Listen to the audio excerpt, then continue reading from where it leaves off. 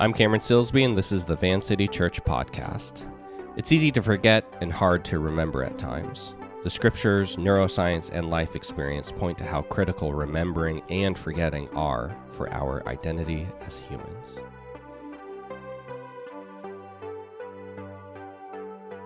Back in 2018, my grandma died at the age of 99, a month before her 100th birthday. I was there as she took her last breaths and prayed with my two aunts, her daughters, after she stopped breathing. She died at that moment, but she had been gone years before that in many ways. A couple of years before she died, she would yell, "Help," every 10 to 30 seconds. No matter who was with her or what was going on around her, help. It was unsettling enough in and of itself, but my grandma had been something of a matriarch in our family. Strong, resilient, independent. She had raised 3 kids while being a nurse her entire working life. After she retired, she volunteered at a local hospital where there's a plaque on the wall with her name on it, commemorating her over 10,000 hours of volunteering at said hospital. She pushed through crises, trauma, disaster, shame, and clung to faith in Jesus through it all. She was not someone who would readily ask for help.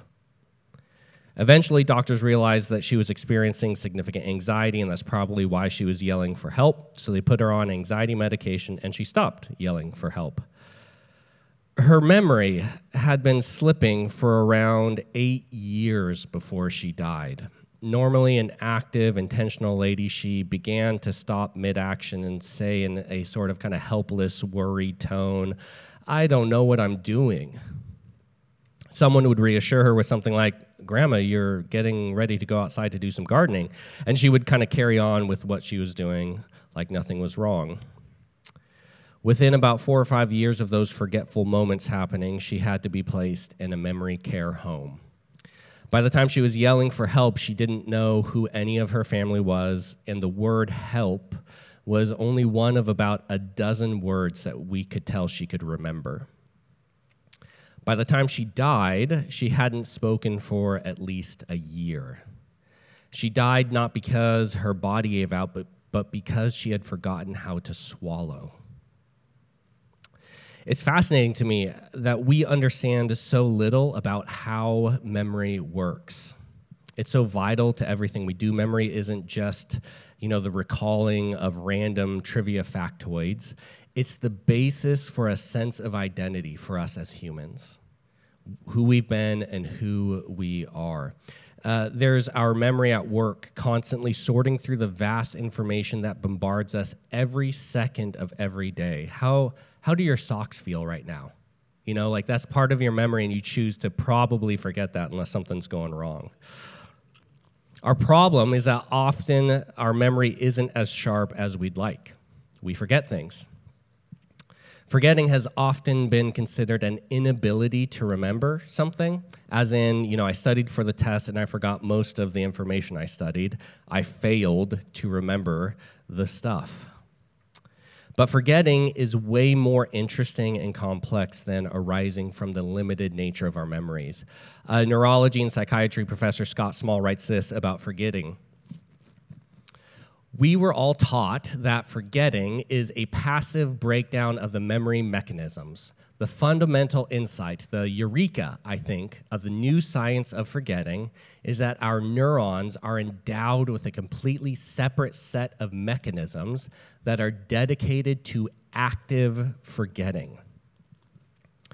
Just as our brains have a mechanism for remembering, our brains are also designed with mechanisms to forget. The purpose of forgetting can, I think, be easily imagined. If we were to remember every single bit of information from every single moment of our lives, we would be utterly overwhelmed with the memories.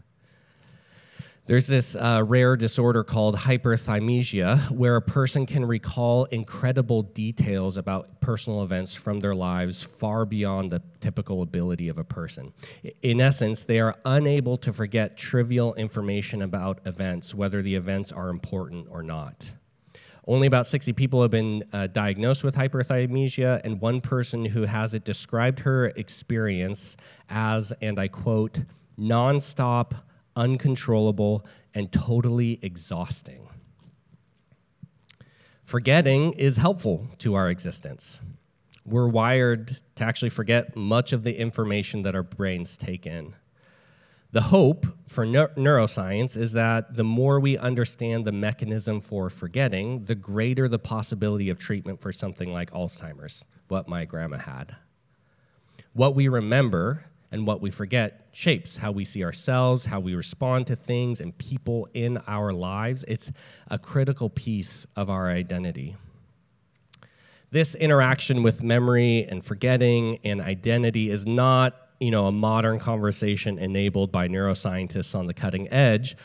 Would you be surprised if I told you that God seems to think remembering is really important? That forgetting in certain contexts can be dangerous and disastrous. That memory and identity have a strong correlation. The Hebrew word zakar, which means generally to remember, shows up a couple of 100 times in the Old Testament. We'll read a few passages in a moment, but I think it's important to understand zakar as something much more than simply remembering. Zakar is often a way of remembering that engages a person's whole life. It has much less to do with recalling trivia facts or answers to a test. It's often a remembering that touches the deepest parts of the person who is doing the remembering, who they truly are. In fact, if you've read the Old Testament, you've read that God zakars. Not that he is simply recalling information, but that he is choosing to act and behave in a way that takes into account who he is and what he has previously said. God zakars, and he commands his people to zakar. Deuteronomy chapter 5. Observe the Sabbath day by keeping it holy as the Lord your God has commanded you. Remember that you were slaves in Egypt and that the Lord your God brought you out of there with a mighty hand and an outstretched arm. Therefore, the Lord your God has commanded you to observe the Sabbath day. Or this from Israel's practices of worshiping God. The Lord said to Moses, "Speak to the Israelites and say to them, throughout the generations to come, you are to make tassels on the corners of your garments with a blue cord on each tassel. Then you will remember, or zakar, to obey all my commands and will be consecrated to your God. I am the Lord your God who brought you out of Egypt to be your God. I am the Lord your God." Or lastly, from the psalmist who's dealing with doubt and discouragement and despair, he writes this: "Will the Lord reject forever? Will he never show his favor again? Has his unfailing love vanished forever? Has his promise failed for all time? Has God forgotten to be merciful? Has he in anger withheld his compassion?" Then I thought, to this I will appeal, the years when the Most High stretched out his right hand.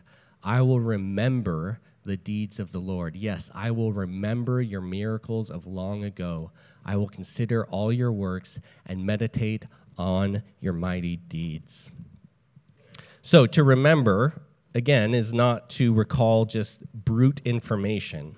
It's identity, as in Deuteronomy, where God reminds the Israelites that they were once slaves who were rescued by God. Remembering is tied to obedience to God and what he says, as in the artistic symbols in Israel's worship. And remembering is tied to hope in the midst of despair. On the flip side, to forget leads to the opposite often: despair, disobedience, and a loss of who a person or people are. To forget is the Hebrew word shachach. Try that. No, I'm joking. You don't need to try this. It's shachach. It's fun, though.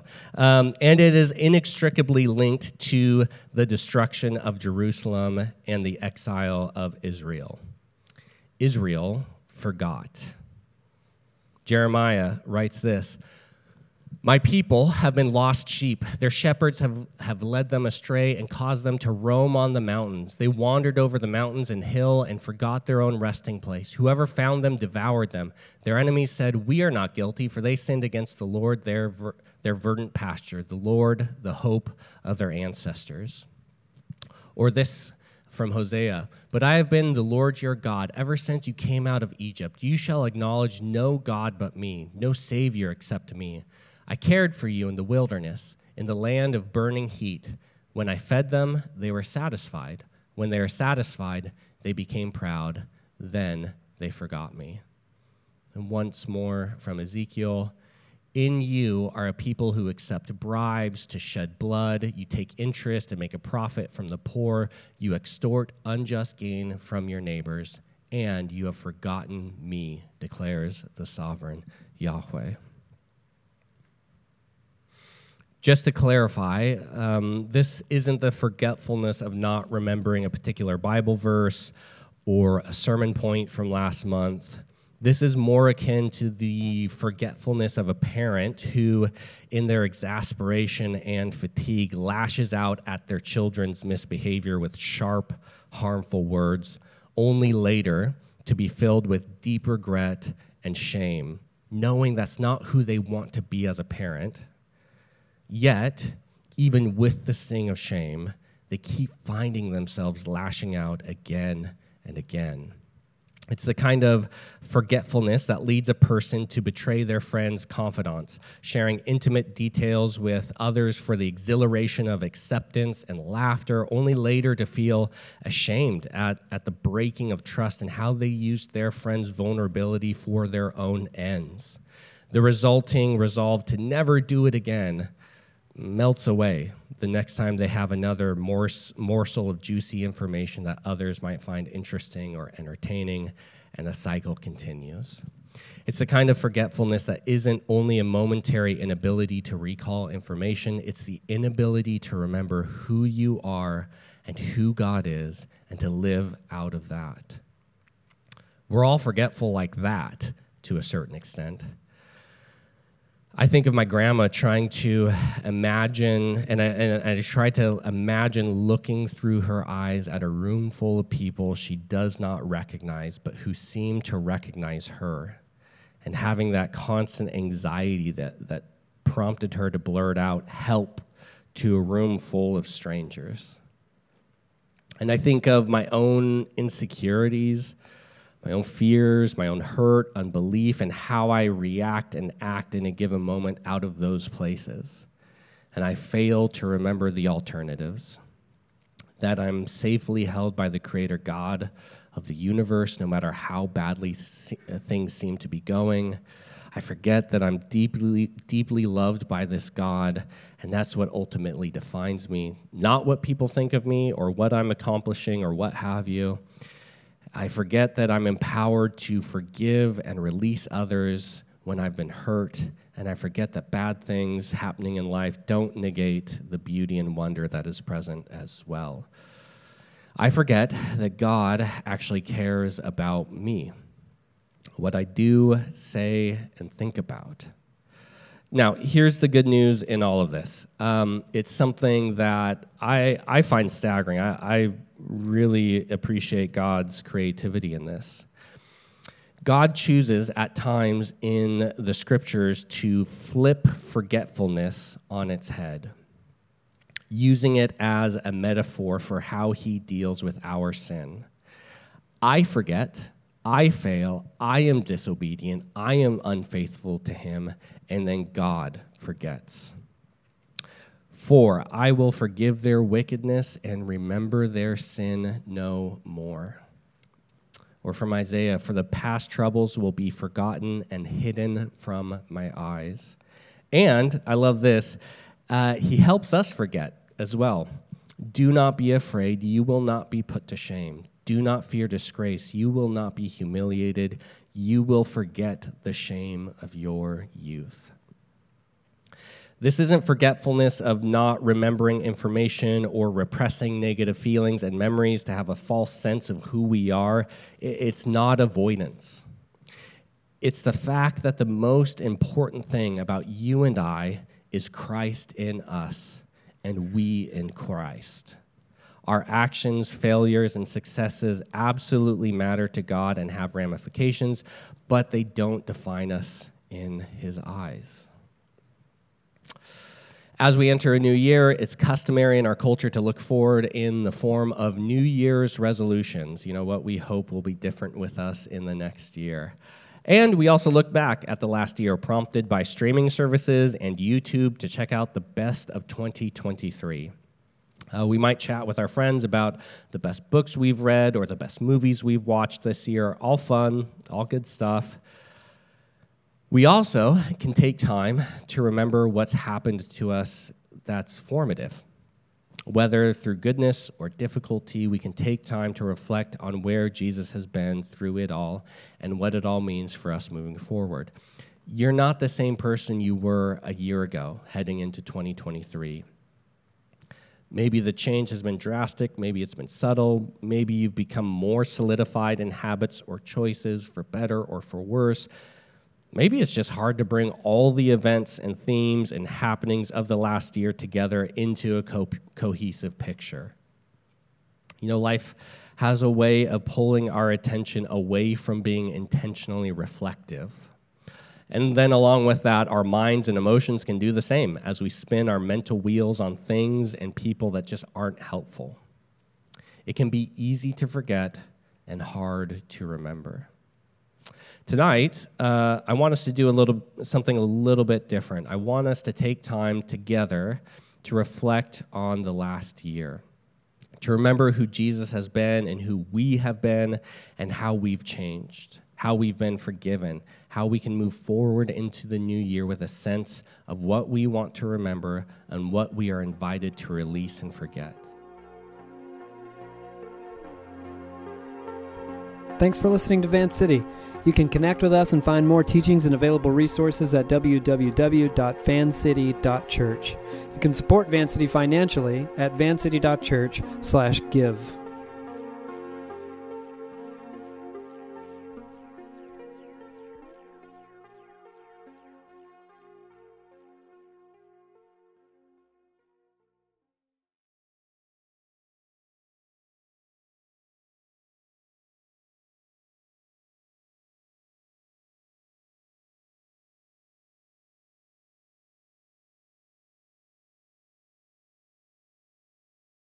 Like that?